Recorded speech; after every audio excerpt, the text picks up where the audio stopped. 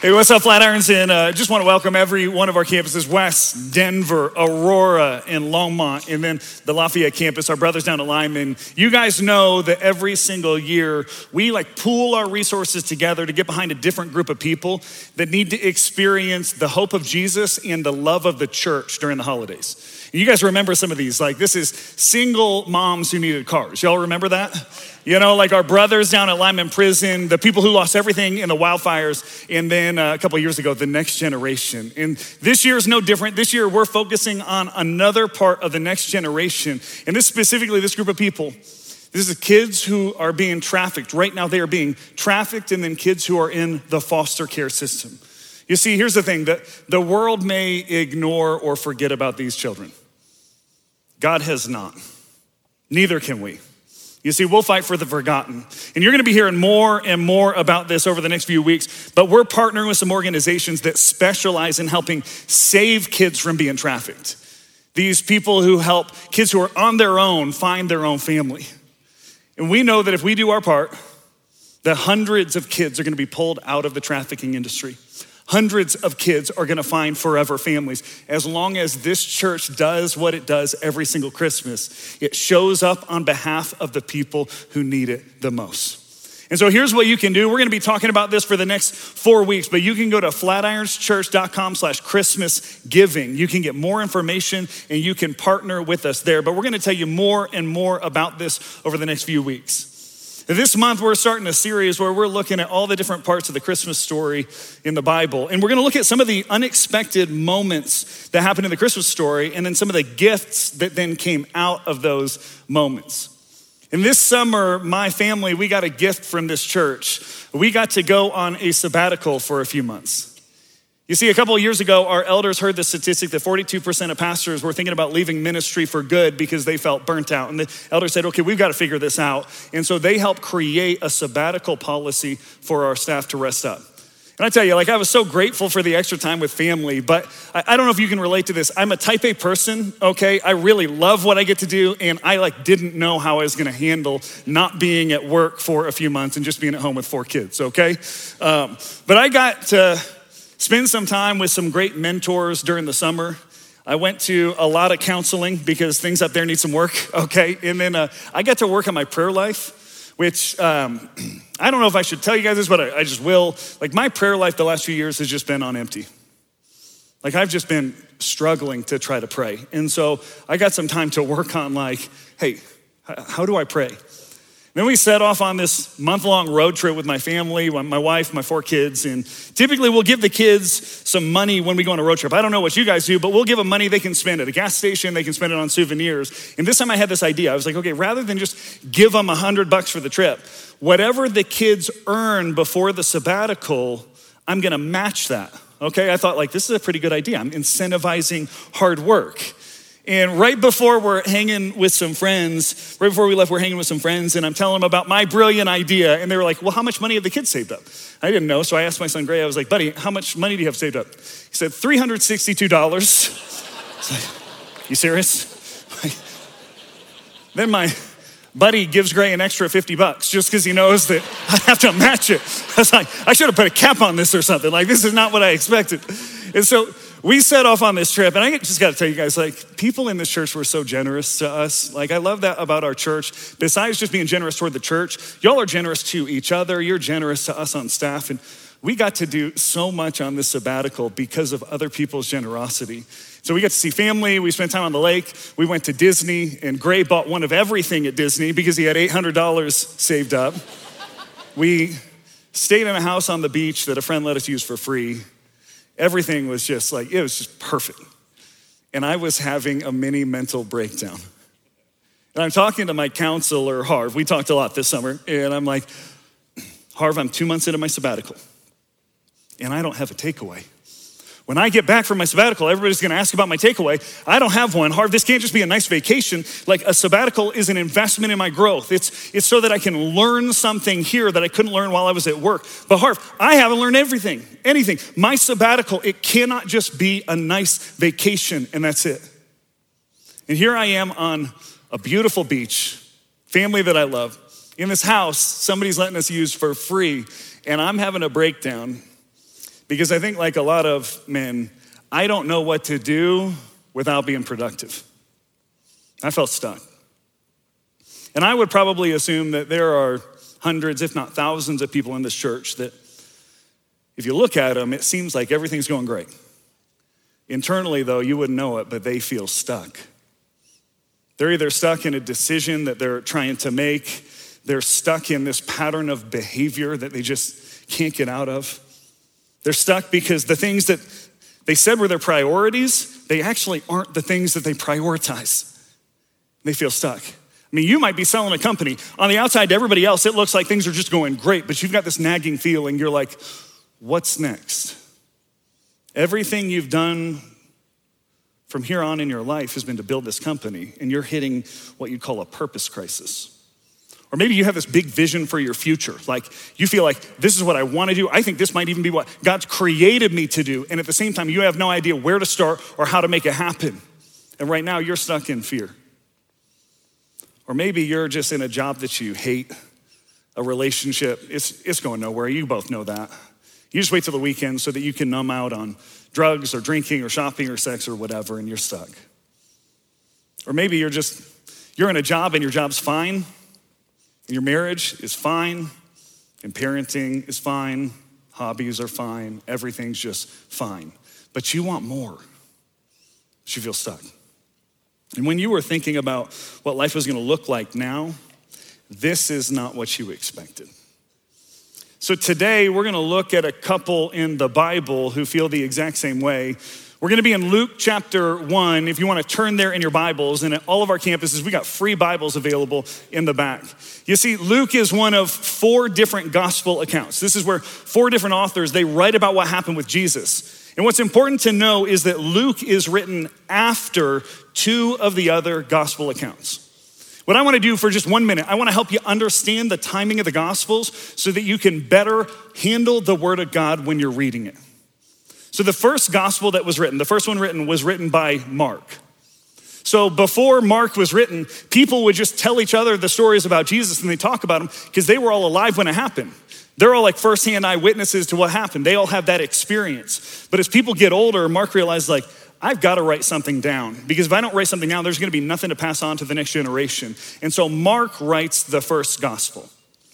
The second gospel written is Matthew. He saw what Mark wrote, but he said, I want to highlight the teaching of Jesus more than Mark did.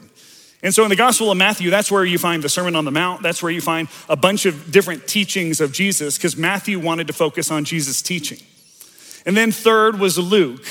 And Luke, he wanted to find more of the details. And so he starts doing research. He makes trips to different places. He goes to Jesus' hometown. He talks to eyewitnesses, and he puts together what he would call an orderly account. And then last was John. And John lived decades longer than all the other disciples. He watches this world that in just 20 years, it drastically changes. And so he writes this gospel for a new generation, and it highlights some of the different parts of Jesus' ministry that need to be remembered in a world that changed. And here's why all of that's important for us today. Luke expects that we know the end of the story as he writes his gospel. Okay, from the beginning, he expects us to know Jesus is born to Virgin Mary. He expects us to know that Jesus spent his time walking around with 12 disciples. He expects us to know that Jesus died on a cross and on the 3rd day he rose again. And then he expects us to know about John the Baptist, the man that today's scripture is gonna talk about. You see, he expects us to know a couple things. He expects us to know that when John gets older, John's gonna be the one that baptizes Jesus. He's gonna be the one that Jesus says about John, hey, this is the greatest man born of woman. That John's gonna look back at Jesus and he's gonna say, hey, Jesus must increase, I must decrease. And that ultimately John's gonna give his life because he preached the truth to a culture that didn't wanna hear it. You see, Luke expects us to know all of this. And so as Luke is writing the details of the account, he's not necessarily sharing the details so that the story moves along better. He's sharing these details because they're supposed to mean something. You see, in the book of Luke, the details, they're a message. And it's less about where we're getting to, and it's more about how we get there. It's like if you watch a movie that's based on something that happened in history, like you know how it ends. You know how the story of Braveheart ends. You know that William Wallace dies in the end, but the movie is all about what leads up to it. And so as we read the book of Luke, as we read this story, let's pay attention to the details. We'll start in Luke chapter 1, verse 5. In Luke chapter 1, verse 5, it starts like this. It says, in the days of Herod, king of Judea, there's a priest named Zechariah of the division of Abijah. That's another priest. And he had a wife from the daughters of Aaron. Her name was Elizabeth, so she's from a priestly family as well. And they were both righteous before God, walking blamelessly in the commandments and the statutes of the Lord. But this is important. But they had no child. Elizabeth was barren. Both were advanced in years.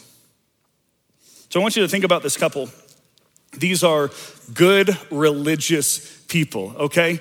These people, they go to church, they serve, they're in a group, they give, they listen to worship music, they go to Chick-fil-A, okay? They're doing all the right, you got that. They're doing all the right things, everything that God told them to do. And at the same time, they don't have the one thing that they've been asking God for 30, 40, maybe 50 years. This is not what they expected. You know, I bet they thought that what we think, they think like, okay, if I follow God, if I do the right things, if I'm a good person, then I'm gonna be in the job that I want. I'm gonna get the big house, the nice car, the perfect family. God, if I follow you, then my plan for my life, it'll all work out. But instead, every time Elizabeth sees another mother with kids, all she can think about are prayers that haven't been answered. Going like, if there was a God, why wouldn't he fix this? And for Zechariah, some of his contemporaries, they actually believe that not having kids was actually a direct message from God. That when people don't have the blessing of kids, that's kind of like God's way of telling them that you're cut off from him. I mean, we know that's not true, but that's what people believed. And so every day Zechariah goes to work, there are people that look at him. They go, God's given up on that guy. Verse 8, we see Zechariah at work. It says, now while he was serving as a priest before God when his division was on duty, according to the custom of the priesthood, he was, and this is important, we'll talk about it in a bit, chosen by lot to enter the temple of the Lord and burn incense. And the whole multitude of the people were praying outside of the hour of incense. And there appeared to him an angel of the Lord, standing on the right side of the altar of incense. Now this is important because he's been chosen by lot. Zechariah is in the temple where he meets the angel literally because of the roll of a dice. Okay, they just roll dice and whoever it lands on is the person that goes into the temple to burn the incense. So the only reason that Zechariah is in here, it seems to be by chance. But we actually find that there's a divine appointment on the other side of the roll of the dice. So we continue in verse 12. It says, and Zechariah, he was troubled when he saw him. Fear fell upon him. But the angel said to him, do not be afraid, Zechariah, for your prayer has been heard, and your wife Elizabeth will bear you a son, and you shall call his name John.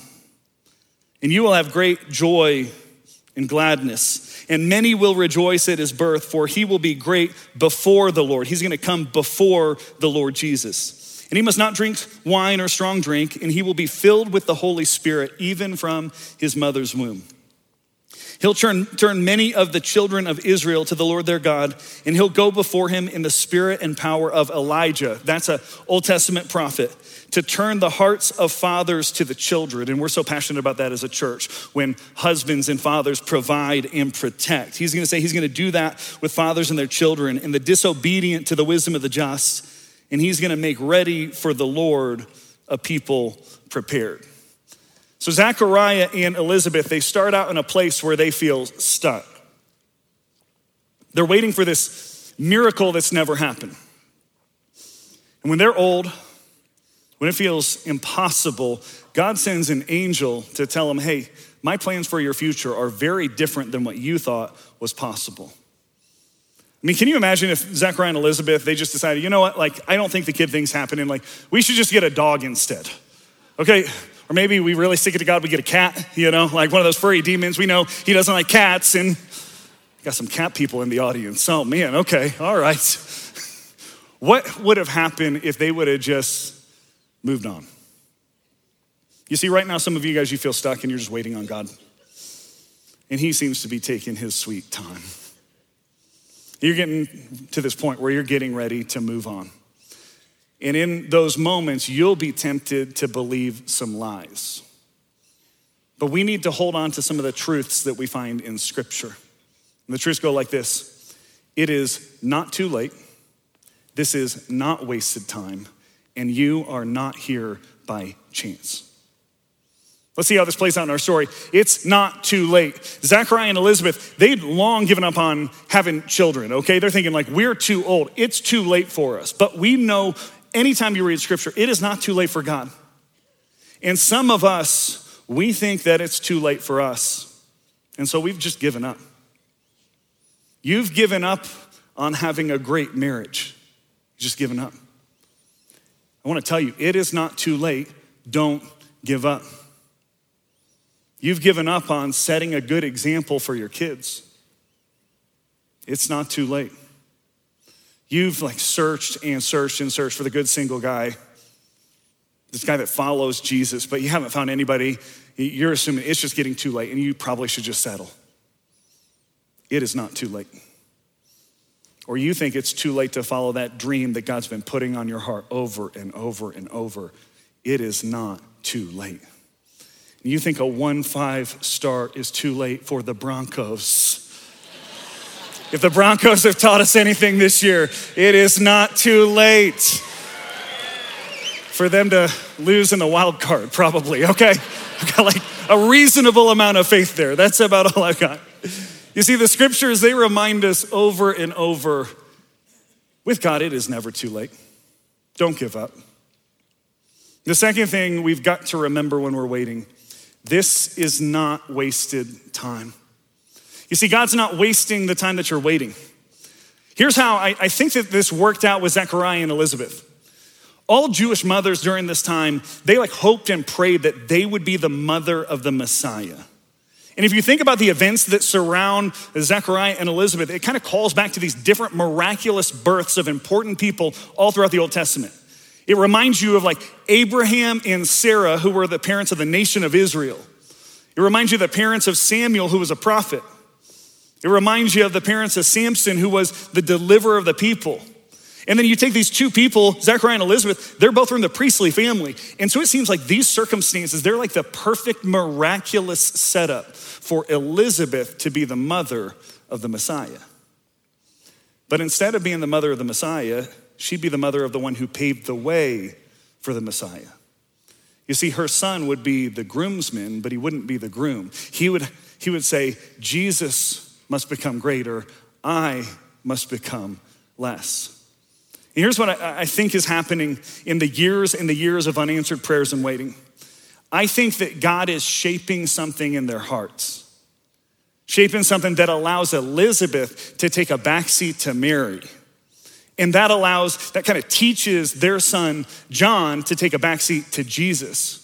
Their waiting prepared them to train up their son to be the world's greatest opening act. And then he was gonna willingly hand over his influence to Jesus at just the right time. You see, God used this season of waiting as a season of preparation.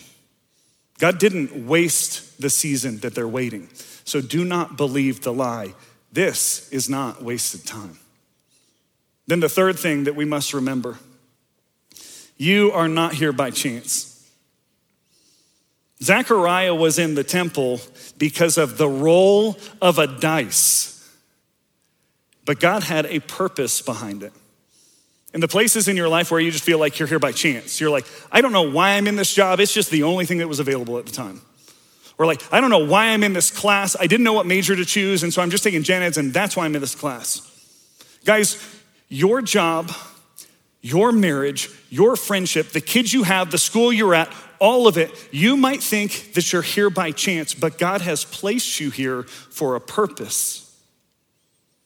And as empty as it might feel, as at times meaningless as it might feel, even at times as dark as it might feel. And I talked to some people who were in the middle of the dark last night, after last night's services. Wherever you find yourself, God is using where you are now to set you up for what he wants to do next.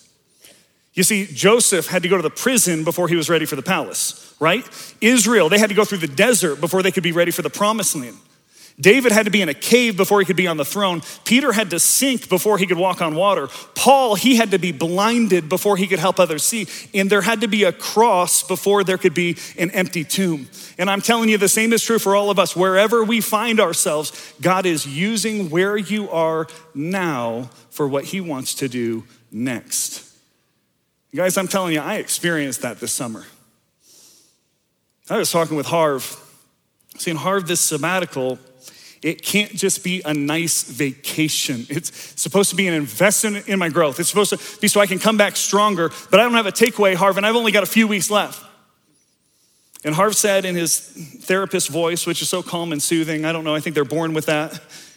He says, Jess, what if instead of an investment, what if it's just a gift because you're loved and you're valued? I said, Harv, I don't think that's it. I think you're wrong. You're not supposed to tell your therapist that they're wrong, but I disagreed with him. And then I started breaking down. Because deep down, I didn't feel worthy to get a gift like that. You see, through my sabbatical, we discovered that deep down I had this sense of unworthiness that had been growing undetected for years. And like a lot of us, I could keep it hidden, like anytime I felt unworthy, I could just work harder, and then through that performance, I'd start to feel a little bit better about myself. And then like the recognition, the affirmation I'd get from other people, it would help me convince myself that I wasn't as unworthy as I felt, because I was totally unaware of it. 2 months without being able to perform for value, 2 months without affirmation or recognition, and I was starting to feel what was deep down inside me, it was starting to bubble up. One time I was on the middle of this hike, I'm all by myself, I passed this family, and then they turned around and they said, wait, are you Jesse from Flatirons? We love Flatirons. And I was like, oh my gosh, this feels so good right now. It feels so good to be recognized. I'm embarrassed of how good it felt to be recognized after not being recognized for 2 months. And then I'm hiking with my boys, and I'm just took them backpacking, and I'm loving being their dad. I'm loving that they're my boys. And I had this moment where I just realized if an imperfect father feels this way about his sons, how much more does a perfect heavenly father feel about me? Because God has recognized me as his son long before I helped lead a church or stand on a stage, and that fundamentally changed how I think about myself. You see, back from sabbatical, I now know in the deepest place, my performance, my affirmation, that doesn't decide my worth. My worth comes from the love of a father. And just like all of you guys, like I knew that, but I didn't know that. And the most important, the most loving thing that a loving God could do for me was to strip everything else away so that I could know how much he loves me. And similarly, I don't know your circumstances, but I do want to tell you, God has you exactly where you are, whatever the circumstances, for a reason. And he is using this time to set up for something that's going to happen next.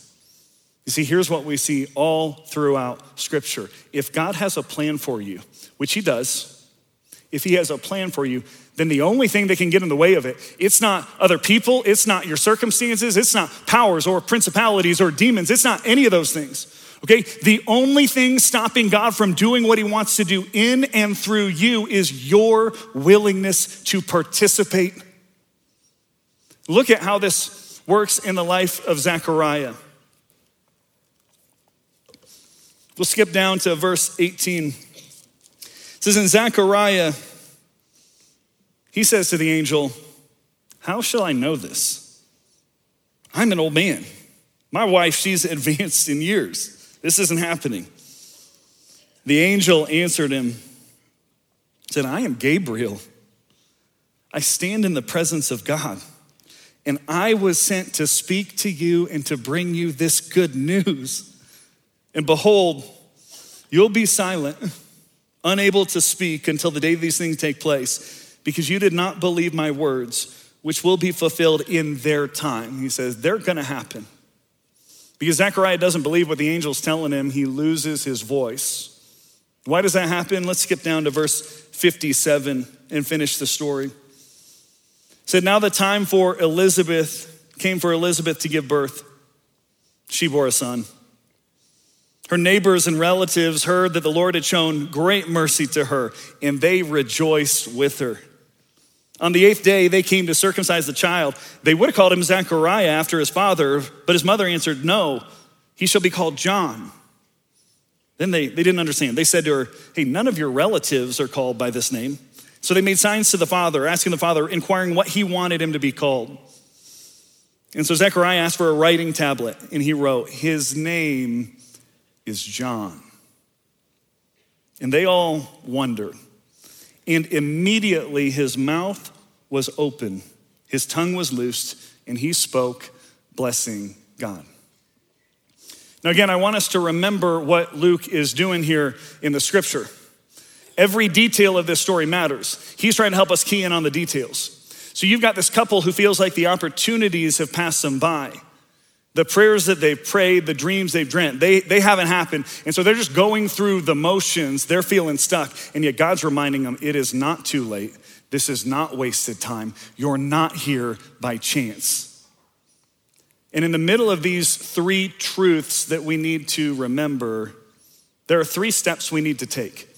They're all here in that second part of the story of Zechariah and Elizabeth. And they're the 3 things that you need to get unstuck. And they go like this: faith, obedience, and courage. See, faith with Zechariah, his first response, it's not to have faith. It isn't to believe God. It's the question, how shall I know this? Will this really happen? His first reaction, it's not faith, it's actually doubt. And I just gotta ask, can you blame him? I mean, he's been doing all the right things. He's been born into the right family. He's prayed all the prayers. And year after year, all he's gotten back in his direction is just no. So it's no surprise to me that his first reaction, even though he's seeing an angel, he's talking to an angel, but his first reaction is, really? And so the angel takes his voice away. And some of us today, we have a similar posture. You see, we've got our lists of unanswered prayers. We've got our list of unaddressed hurts. We've got these questions that we don't have answers to, and we are stuck in our doubts. I tell you, I've got so much empathy for people who are stuck in doubt. I do, because as somebody who went through a multi-year struggle with doubt, I remember how dark and disorienting and at times like hopeless that it felt. And I just remember like wrestling with my doubt. But I'll tell you, wrestling with my doubt actually resulted in the strengthening of my faith. But I'm actually concerned with what I'm seeing in our culture today. Because similarly, just as they always have had, people today, they have doubts, but instead of actively wrestling with them, they're just passively sitting in them. Instead of like researching both sides of the doubt, instead of doing their investigation, doing the research, instead of reading about what Jesus actually said rather than what they've been told, instead of all that, people today, they don't think about it, they don't research it, they don't wrestle with it, they just try to ignore it and they just sit in their doubt. But without the work and without the wrestling, it never can lead to a stronger faith on the other side. And the story of Zechariah, I think, is a warning for all of us. You see, the longer we sit passively in doubt, the more we lose our voice. The more we lose our ability to talk about the things that really matter, to bring hope and joy and light into the world.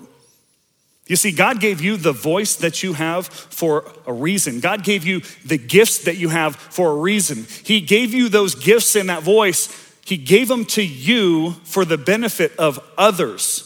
And so if you're restricting your voice, if you're restricting your influence, you're actually robbing other people what God designed for them to have, but he designed for them to get it through you.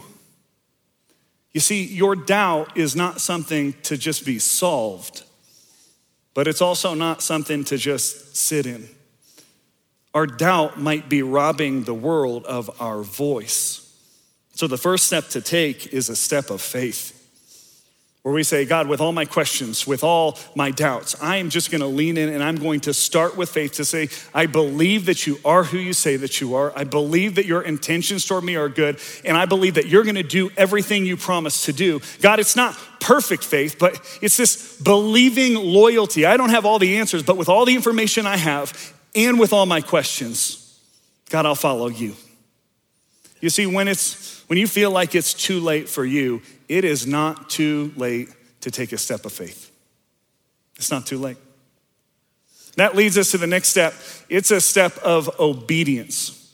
Now, here's the thing. I'm not sure why God tells Zechariah to name his son John. But I want to say it's actually less about understanding why God asked that, and it's more about Zechariah's response.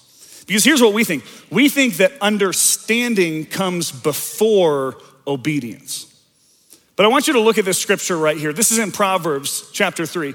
It said, for the Lord detests the perverse. These are people that do the opposite of what God says is right, true, and best. They do the opposite. He detests people who do the opposite, but he takes the upright people into his confidence. You see, obedience is way more than just a response to what God has done for us or to what he tells us to do. Obedience is actually the gateway to understanding. See, Proverbs is telling us that the more that you obey, the more that you're an upright person, the more that God brings you into his plans. He brings you into his ideas. He brings you into what he's doing. And so if you want to understand God more, the first step, it's obedience. And then God promises that through obedience comes understanding.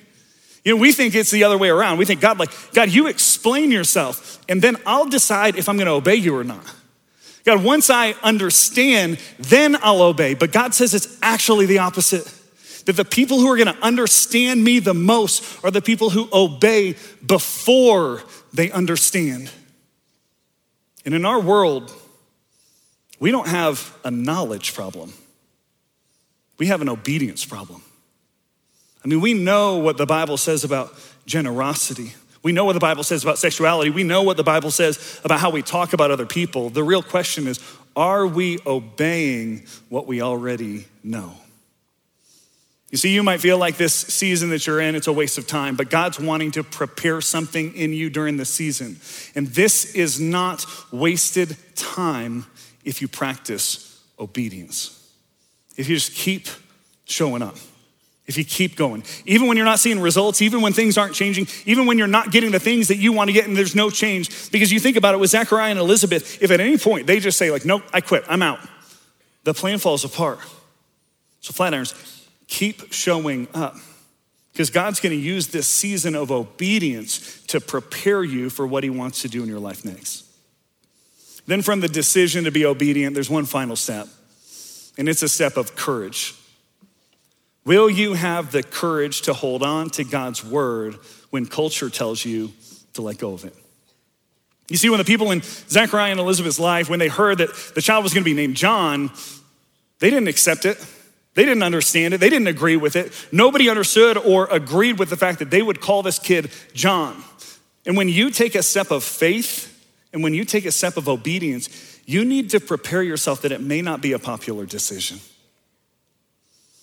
Maybe you just got baptized a couple weeks ago with the other 800 some people, but your family back home doesn't know and you're heading back for Christmas. Be prepared to answer some questions. Maybe you feel like God's calling you to go into ministry. Be prepared for your parents to try to talk you out of it. Maybe you feel like God's telling you to break off that relationship.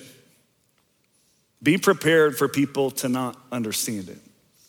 And remember what Paul writes in Galatians chapter 1, verse 10. He says, "For am I now seeking the approval of man or of God? Or am I trying to please man? Because if I was still trying to please man, I would not be a servant of Christ." You see, you may not like the circumstances you're in. You may not understand why you're here. I talked to plenty of people like that last night, but we have to have confidence to know that God has placed us here for a reason. And so let me just remind you, you are not here by chance. So take courage and hold on. I want to close with a question. What if the reason that you are where you are has nothing to do with you and everything to do with somebody that you'll introduce to Jesus? Okay, what if just like John the Baptist, you're not there to save anybody, but instead you're just there to pave the way for them to meet the Messiah? This week I was talking with a friend of mine and he was talking about this time where he was just at the lowest in his life. His business was bankrupt, he was broke, he was addicted to drugs, addicted to alcohol, his wife's getting ready to leave. And so he calls this guy that he knows to get some business advice. He's just thinking like, if I can get my business good, then everything else is gonna be all right. So they meet at a Starbucks and they're just talking about business. And in the middle of this hour-long conversation, this guy just randomly says, hey, Jake, you know Jesus loves you, right? And Jake didn't grow up in church. And Jake's just like, what? He's like, you know Jesus loves you, right? Jake's like, I guess. And then they just move on with the conversation. But after the coffee, Jake's pretty shook. He's in his car. He calls his wife. He's like, hey, I was meeting about my business, but this guy in the middle of it, he told me that Jesus loves me. And I don't know. I'm thinking maybe we just go to church this Sunday. What do you think? And his wife says, I've been waiting for you to say that. Now the guy in the coffee shop, Jake hasn't actually seen that guy since. But Jake and his family have been going to Flatirons now for 13 years. So let me ask you, a random meeting at a coffee shop, or is it a divine appointment? Okay, one coffee and everything changes. Flatirons, Christmas is coming up and God has placed you where you're at for a reason. Because there is somebody in your life they need to hear. God's not angry with them. He hasn't given up on them. That God actually loves them so much that he sent his son Jesus to die for them. And this Christmas, you've got an opportunity to make an invite that could change everything. And so we're gonna spend some time as we close today's service taking communion together. And it's this thing where we as followers of Jesus, we take a little piece of bread and a little cup of juice. And we remember what Jesus has done for us. And today, in this moment of remembrance, I want you to just, while you've got that cup in your hands, I want you to think about the first time that you heard about the love of Jesus. Maybe you were a kid, maybe you were a teenager, maybe you were 85, and you heard that God had not given up on you. And I want you to think about what that feels like. And as we take the cup, as we eat the bread, as we drink the juice, we're going to remember what Jesus did for us on the cross, that 2,000 years ago in history, he came down to say, you won't wait any longer. I am the fulfillment to everything that you're praying for. Then at all of our campuses, when you're ready in the next song, you've been able to take communion, we invite you to stand and sing with us when you're ready. But let's pray. God, right now we are gonna take this bread and we're gonna take this juice. And we're gonna remember what you've done for us. God, that 2,000 years ago, on a day in history, you sent your son Jesus who would die on our behalf so that we could be reconnected to you. God, while we were waiting, when we needed you the most, God, you sent your son Jesus and he showed up. And God, for those of us in our life where right now we feel stuck and we're just waiting and we're waiting on that prayer that just hasn't been answered. God, as we take this communion, God, we remember that you are the God that shows up when we need you. God, you are the God that's here when we need you the most, because that's what you did for us on a day in history. And God, right now, I'm actually asking that you would bring to mind somebody in our life that doesn't know you. And God, right now, they're stuck and they're waiting. And what we don't really know is maybe they're waiting on us. God, help us remember how good your son Jesus is in this moment. It's in Jesus' name that we pray and we worship. Amen.